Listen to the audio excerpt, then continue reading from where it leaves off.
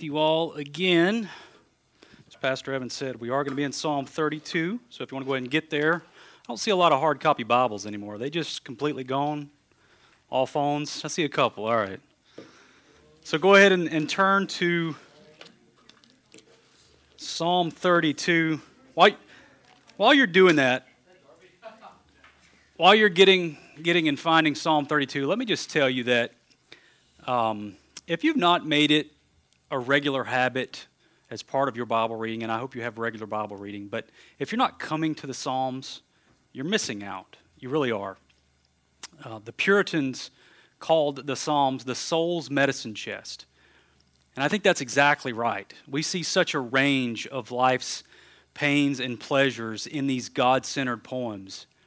And they have a remarkable ability to penetrate and get at deep what ails us spiritually.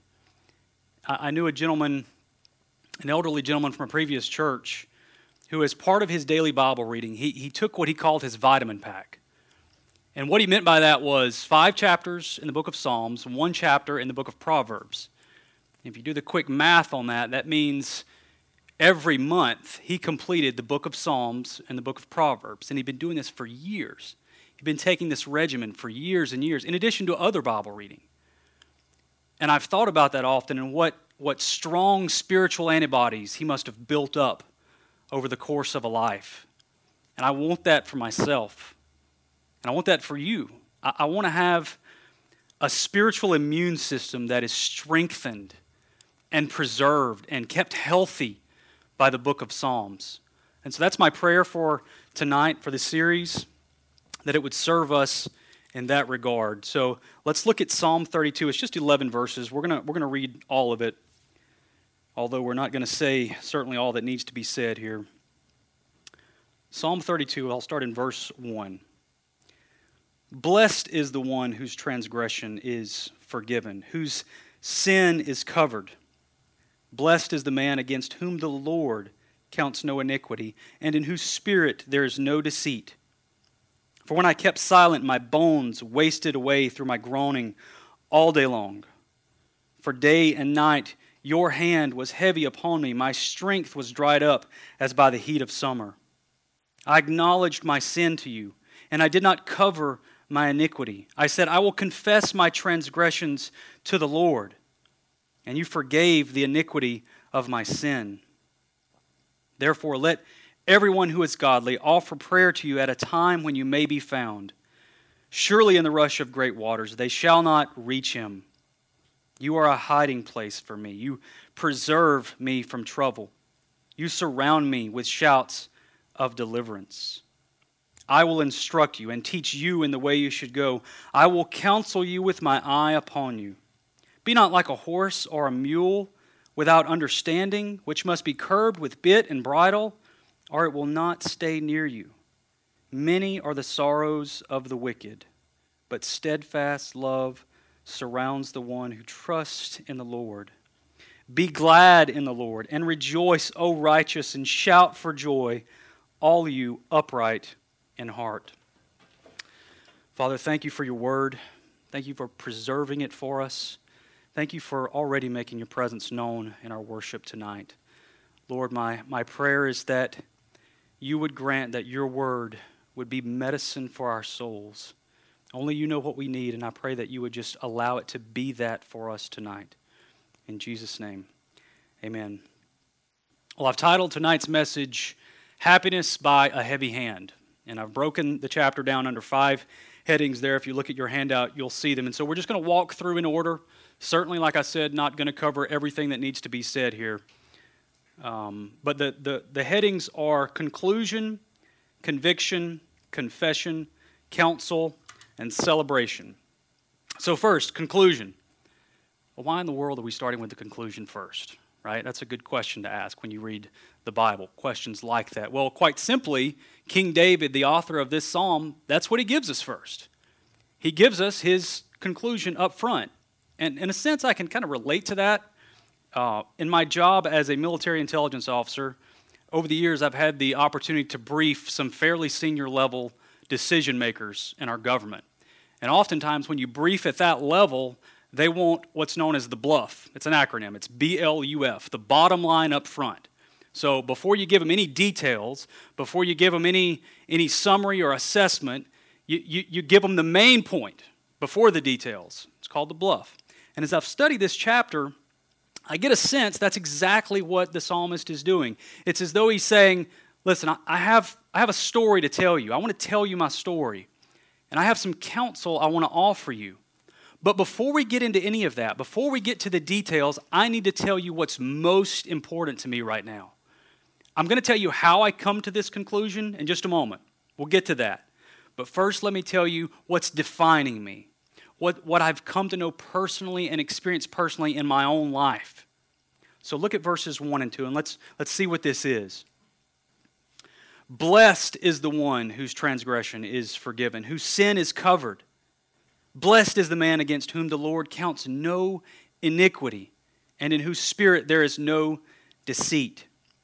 Someone told me the other day, some interaction I was having, that they didn't think the Bible was relevant to our day. You may have heard that before. When I read verses like this, I'm stunned at the relevance.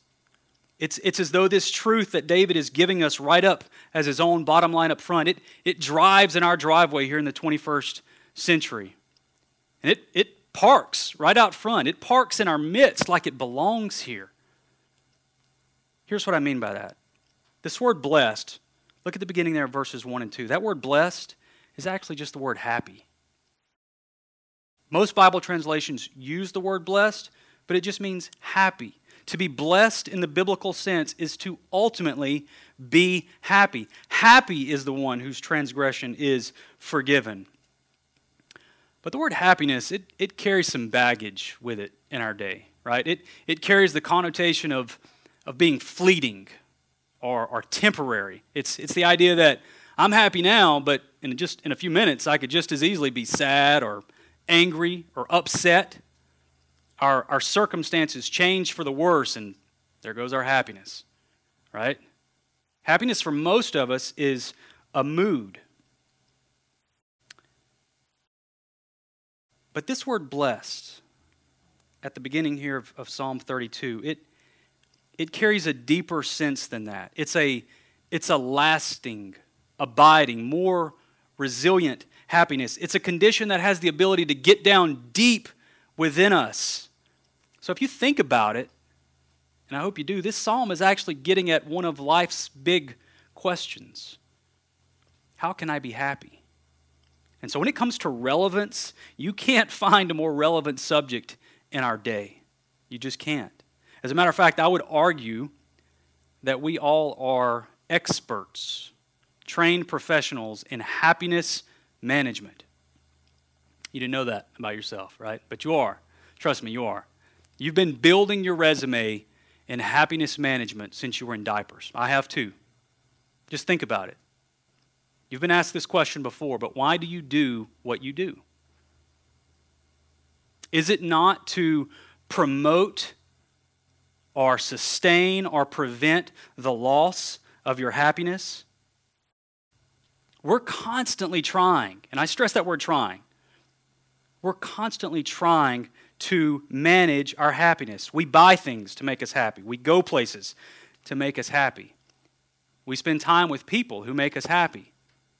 All right? We eat Dairy Queen chocolate extreme blizzards to make us happy. That's my favorite. We scroll endlessly through social media feeds again and again for hours. And even when we have to do things that we don't necessarily enjoy, like homework or chores or pay the bills, there is a sense of doing it to avoid the unhappy repercussions of not doing it. So again, it goes back to happiness management. We do things to manage our happiness, but the question is, does any of that work? Does any of this work in the long run? What you're doing, what I'm doing? Well, Pastor Evan preached a sermon a week and a half ago. If you've not heard it, I recommend that you listen to it on just this topic from the book of Ecclesiastes. If you've heard that sermon, you know the short answer. Anyone know the short answer? No. This stuff doesn't work. The newness of the latest gadget wears off. Friends will let you down. You will let your friends down. Families break apart, sadly. Vacations end. The Twitter feed needs to be refreshed one more time, right? Whenever you see that refresh button, just think, this will not make me happy. There's some theology behind the refresh button, I think. If we're honest, the fulfillment, the happiness we experience in any given moment from doing things eventually becomes less vivid. It becomes dull. And that's because we live in a fallen world. But our text tonight, this Psalm chapter 32, it comes to us offering an alternative. It sets it before us. It comes fully acknowledging our longing to be happy, and by the way, it doesn't condemn that. But what it does do, instead of offering more stuff to do for happiness, it asks a question. What if there were a happiness that comes not from anything you or I can do, but by something that's been done for us and even to us? So, what is the alternative? What is this defining truth for David? Let's glance back one more time at verses 1 and 2. Happiness comes when our transgressions are forgiven, when our sin has been covered, when the Lord does not count our iniquity against us. 3 statements expressing the same condition. The psalmist is saying true happiness comes when our biggest problem as human beings, namely our sinful condition before God, has been resolved. Happiness comes when we have been brought into a right relationship with God through the forgiveness of sin. You see that, right? I'm not doing anything special. That's in the text. That's the conclusion that's thrust upon us right off the bat. Before we get any details, that's the underlying foundational reality for the psalmist, and it's though it's bubbling to the surface of his life. He can't not start here. This is too good. He's been affected too deeply by this. It's too important not to share right out of the gate. And that challenges me. I see the fervency of this happiness, and then I look at myself. Do I exude something similar to that? Do you? When I'm with my wife and my children, when I'm at work around my coworkers, are they getting a sense of this deep joy within me? Are those closest to you, could they put their finger on this reality in you? I want you to think about something. Can you right now put your finger on what makes you most happy in life? Just think about it. And if you can, would it fall into the category of being temporary or lasting? Is it fleeting or is it resilient? What if I polled those who know you best and I said, what makes Nathan happy? Right? What makes Sarah happy? What would they say? Well, think about the answers they would give. Is it possible that they have identified what thrills you most is your relationship with the Lord? Is that possible? If not, this psalm has some help for us, thankfully. True happiness, that's what we're after. But remember, this is the conclusion. So we need to be asking, if this is the conclusion, what brought David to this point? The point of bursting forth with, happy is the one whose transgression is forgiven. And we get a sense of where he's going by that last phrase in verse 2. Look back at verse 2. Just that last part. And in whose spirit there is no deceit. No deception. Happiness and deception can't be friends. You need to see that. You will never experience peace in life. You will never experience peace in life while happiness and deception are trying to room together in your heart. It's just not going to happen. So apparently, in order to see and experience what the psalmist is pointing to, he says honesty is going to be a key ingredient. And more specifically, honesty about ourselves. And that takes us to the second heading there, the second point, conviction. Look at verses 3 and 4.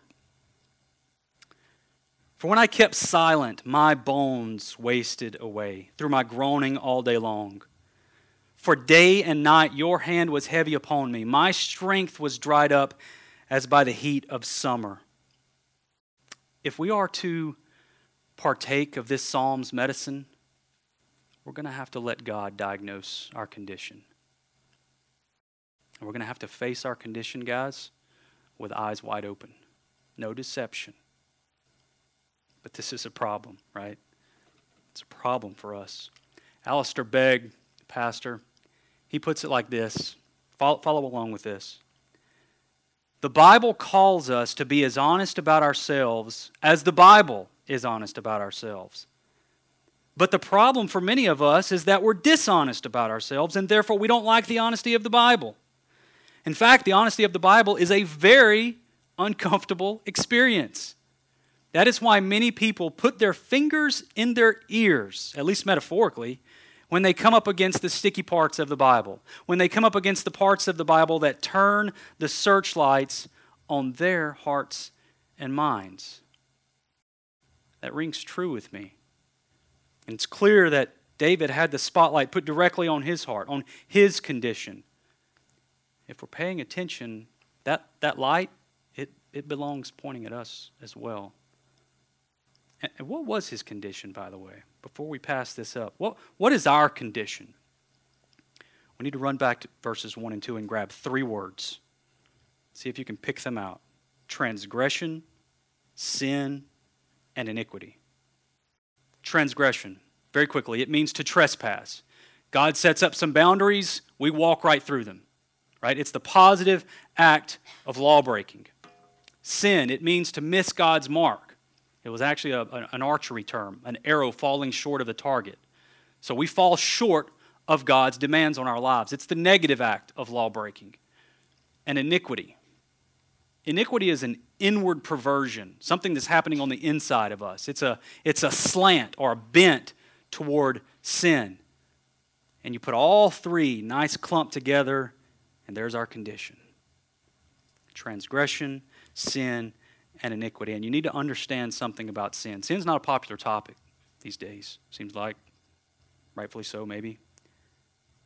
But you need to understand this. Before its effects have been felt by anyone or anything,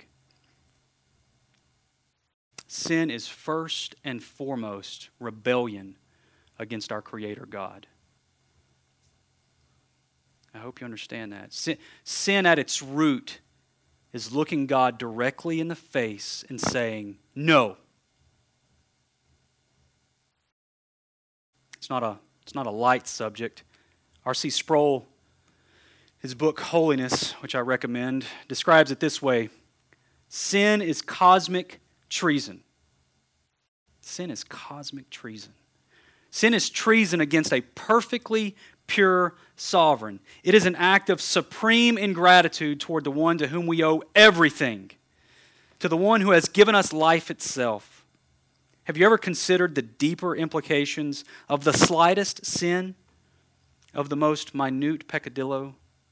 What are we saying to our Creator when we disobey Him at the slightest point? We are saying no to the righteousness of God. We are saying, God, your law is not good. My judgment is better than yours. Your authority does not apply to me. I am above and beyond your jurisdiction. I have the right to do what I want to do, not what you command me to do. And we don't like hearing that may be what we're telling God.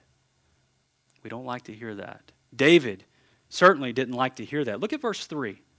For when I kept silent, my bones wasted away through my groaning all day long. He wasn't talking about his sin here. He didn't want to acknowledge the cancer within. He was deceiving himself. Have you ever realized how easy it is to deceive yourself about your sin? Oh, it isn't that bad. It's not hurting anyone. No one knows about it, right? At least I'm better than him. They don't know what I've been through. Well, I guess I could ask for forgiveness later. And on and on and on the deceptions come. The lies come. We tell ourselves these things. We deceive ourselves. And there may be, right now, there may be hidden sin in your life at this very moment. And I don't want you to walk out of this room deceived. I don't want that for you. Maybe it's things you view online. Maybe it's pride in maintaining your image. Maybe it's jealousy. Maybe you just, in general, have sought happiness from everything in the world but God. And what this psalm is calling you to, it's calling me to, is to get serious before the Lord and see where His searchlight is shining. We have to allow God to diagnose our condition. We have to allow God to convict us. And David had begun to see his condition for what it was. He had begun to feel the weight, the severity of his sin. His bones were wasting away. He was groaning all day long. His strength was being dried up. How did that happen, by the way? How did those things happen? Did David just conjure that up? He just conjured those feelings up on his own, by his own sheer power?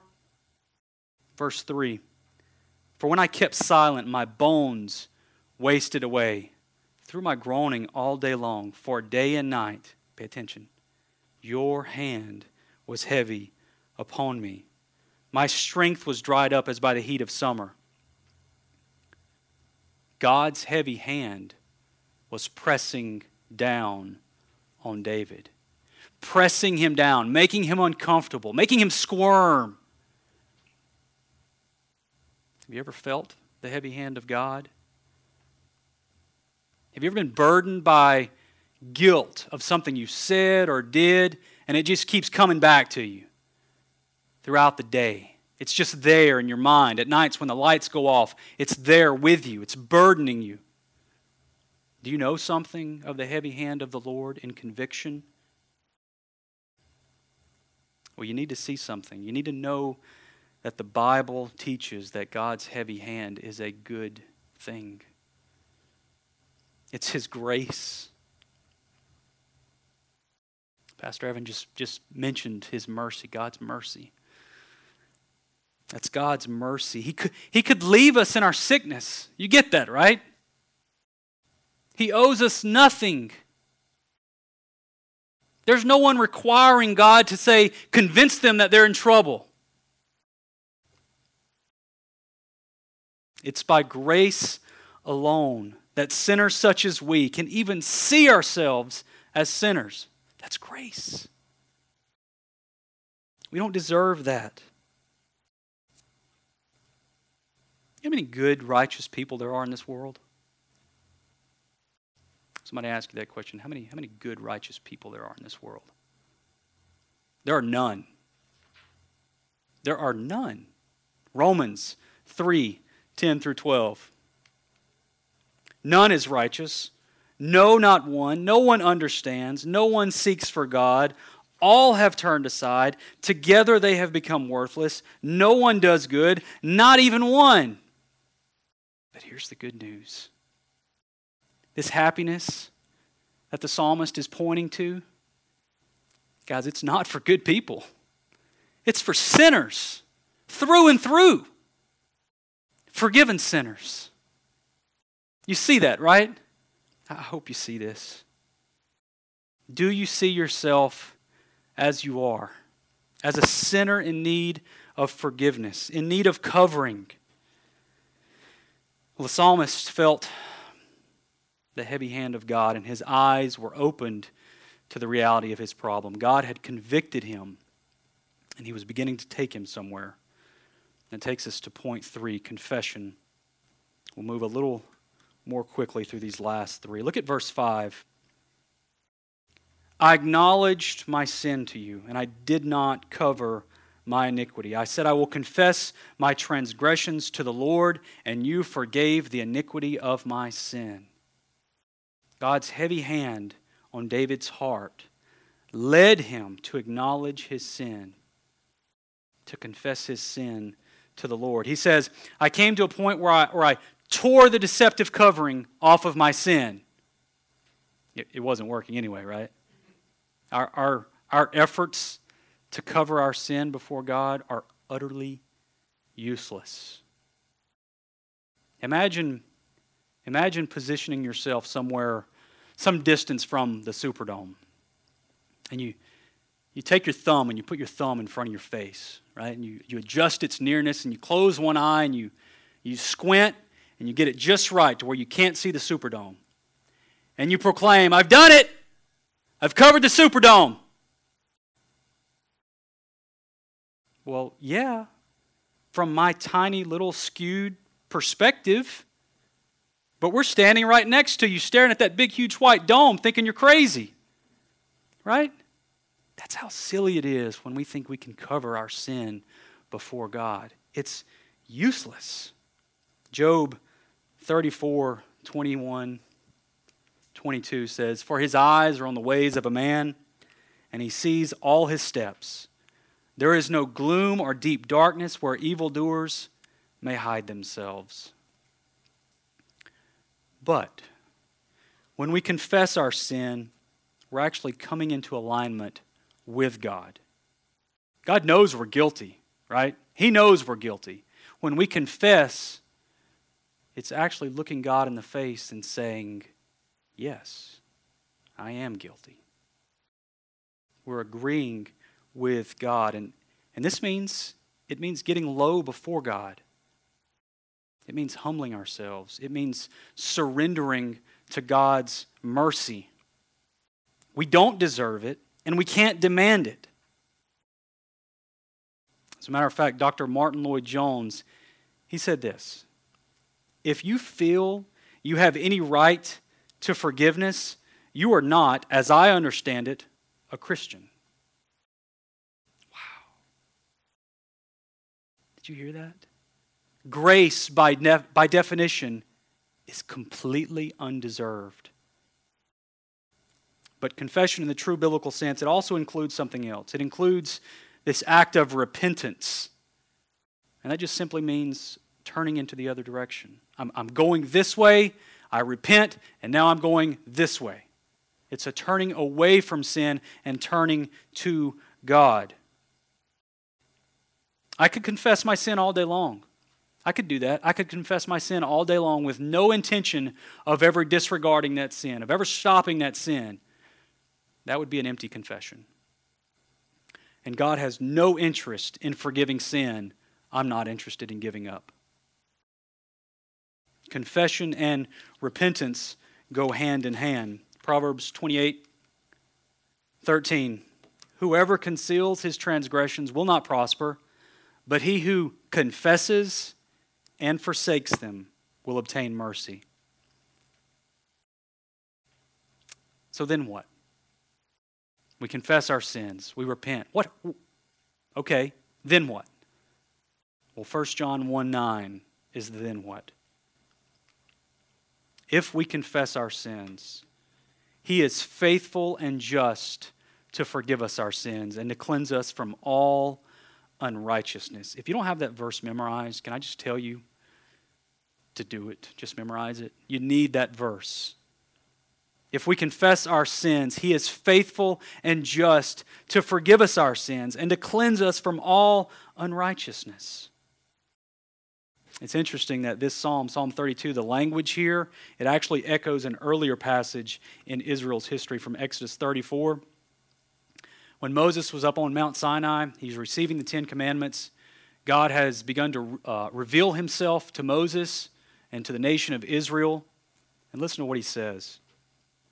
The Lord passed before him, that's Moses, and proclaimed, the Lord, a God merciful and gracious, slow to anger, and abounding in steadfast love and faithfulness, keeping steadfast love for thousands. Pay attention, listen to this. Forgiving iniquity and transgression and sin. That's our condition. That's us. This is the God to whom we are to confess. This God of mercy and grace, who in love presses down upon us with his heavy hand and offers forgiveness to those who acknowledge their sin before him. And when the psalmist experienced this, when he experienced his burden being lifted, when he realized his greatest ailment, his greatest problem, it had been solved, and he begins to experience this happiness we're talking about, what did he do? Practically speaking, what happened to him?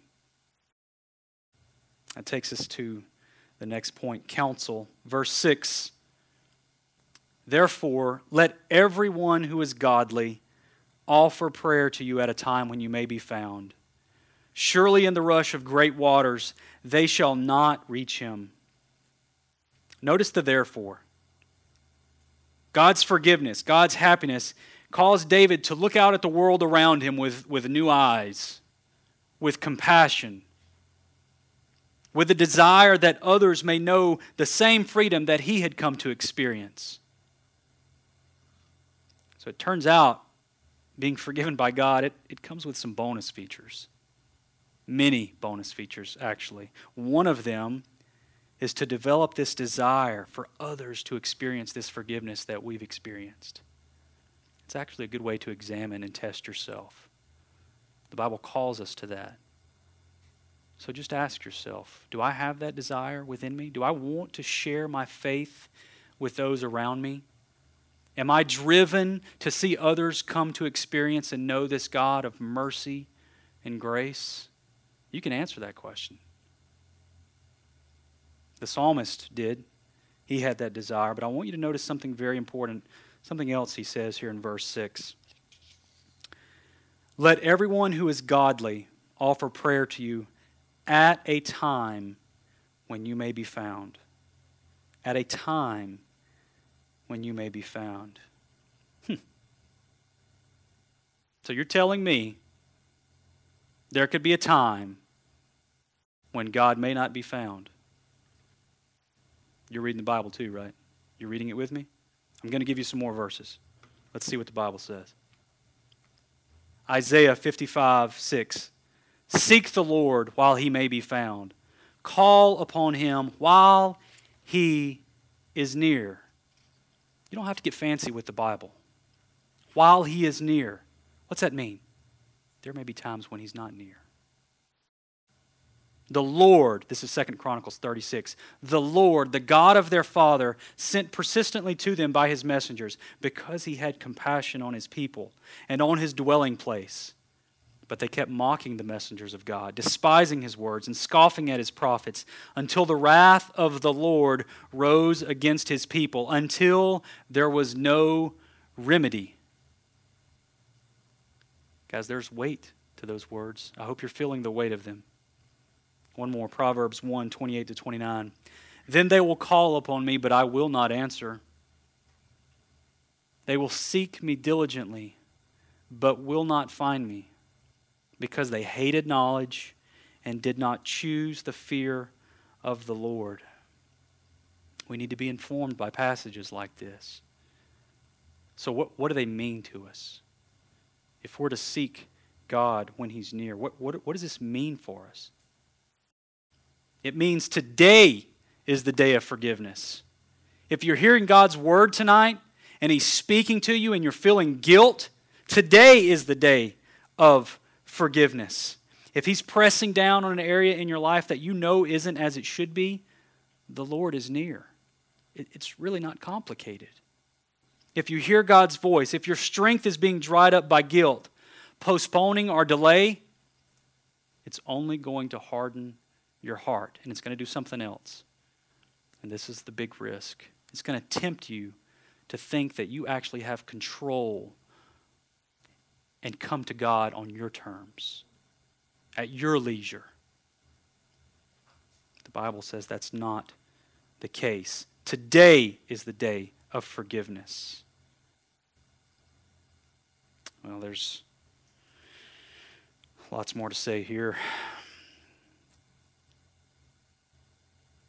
As the psalmist comes to a close, it's as though he turns one last time and he looks at where he was. It's as though he looks over his shoulder at where he came from. the pain and agony of living in unconfessed sin, of groaning day in and day out, his bones wasting away. He offers one final word of counsel. Look at verse 10. He says, "Many are the sorrows of the wicked." Many are the sorrows of the wicked. He's telling us from firsthand experience, guys, I'm telling you, believe me, many are the sorrows of the wicked. He knows something of the Lord's heavy hand, but he doesn't end by looking to the past. He closes his psalm in outright celebration. Look at the last two verses. Last point here. Celebration. "Many are the sorrows of the wicked, but steadfast love surrounds the one who trusts in the Lord. Be glad in the Lord and rejoice, O righteous, and shout for joy, all you upright in heart." Those who know the forgiveness of God are those who celebrate that forgiveness. People who have seen the depths of their sin swallowed up in the expanse of God's forgiveness are people who rejoice in that reality. That's just how it happens. But I'll tell you this. If you have a shallow view of sin, if you have a shallow view of understanding what forgiveness meant to God, what it means to us, I promise you, you will have a shallow reason to celebrate. Our joy in knowing God through the forgiveness of sin will be in direct proportion to our understanding of how lost, how sinful we truly were. To be called righteous by God, that's no small thing. For our Creator, thrice holy God to look upon sinners and call them righteous, that's no small thing. It's interesting that in another place in Scripture, God called David a man after his own heart. Probably heard that before. But even still, he was a sinner. David was a sinner through and through. King David, this great man of God, still needed to confess his sin. He still needed to be declared righteous by the Lord. And how is that possible? How is Psalm 32 sitting amidst our Bible tonight? How is it possible that this great king who lived some 1,000 years before the New Testament could experience this forgiveness? We're in the Old Testament, right? How is it possible? Well, it's only because one day there would come another king and he would have no reason to confess. In him there was no deceit. Perfectly sinless. Perfectly innocent before God. King Jesus came and lived the life we couldn't, and then suffered and died the death we deserve. He suffered the punishment for transgressions, for sin, for iniquity. It's staggering. God could cover David's sin. God can cover my sin. God can cover your sin because He didn't cover them on Jesus. He exposed them. He pressed them down upon His very Son with a heavy hand. Isaiah 53:10, it was the will of the Lord to crush him.